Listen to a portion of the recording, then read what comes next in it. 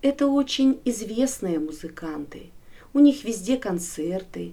Они все время ездят в разные города.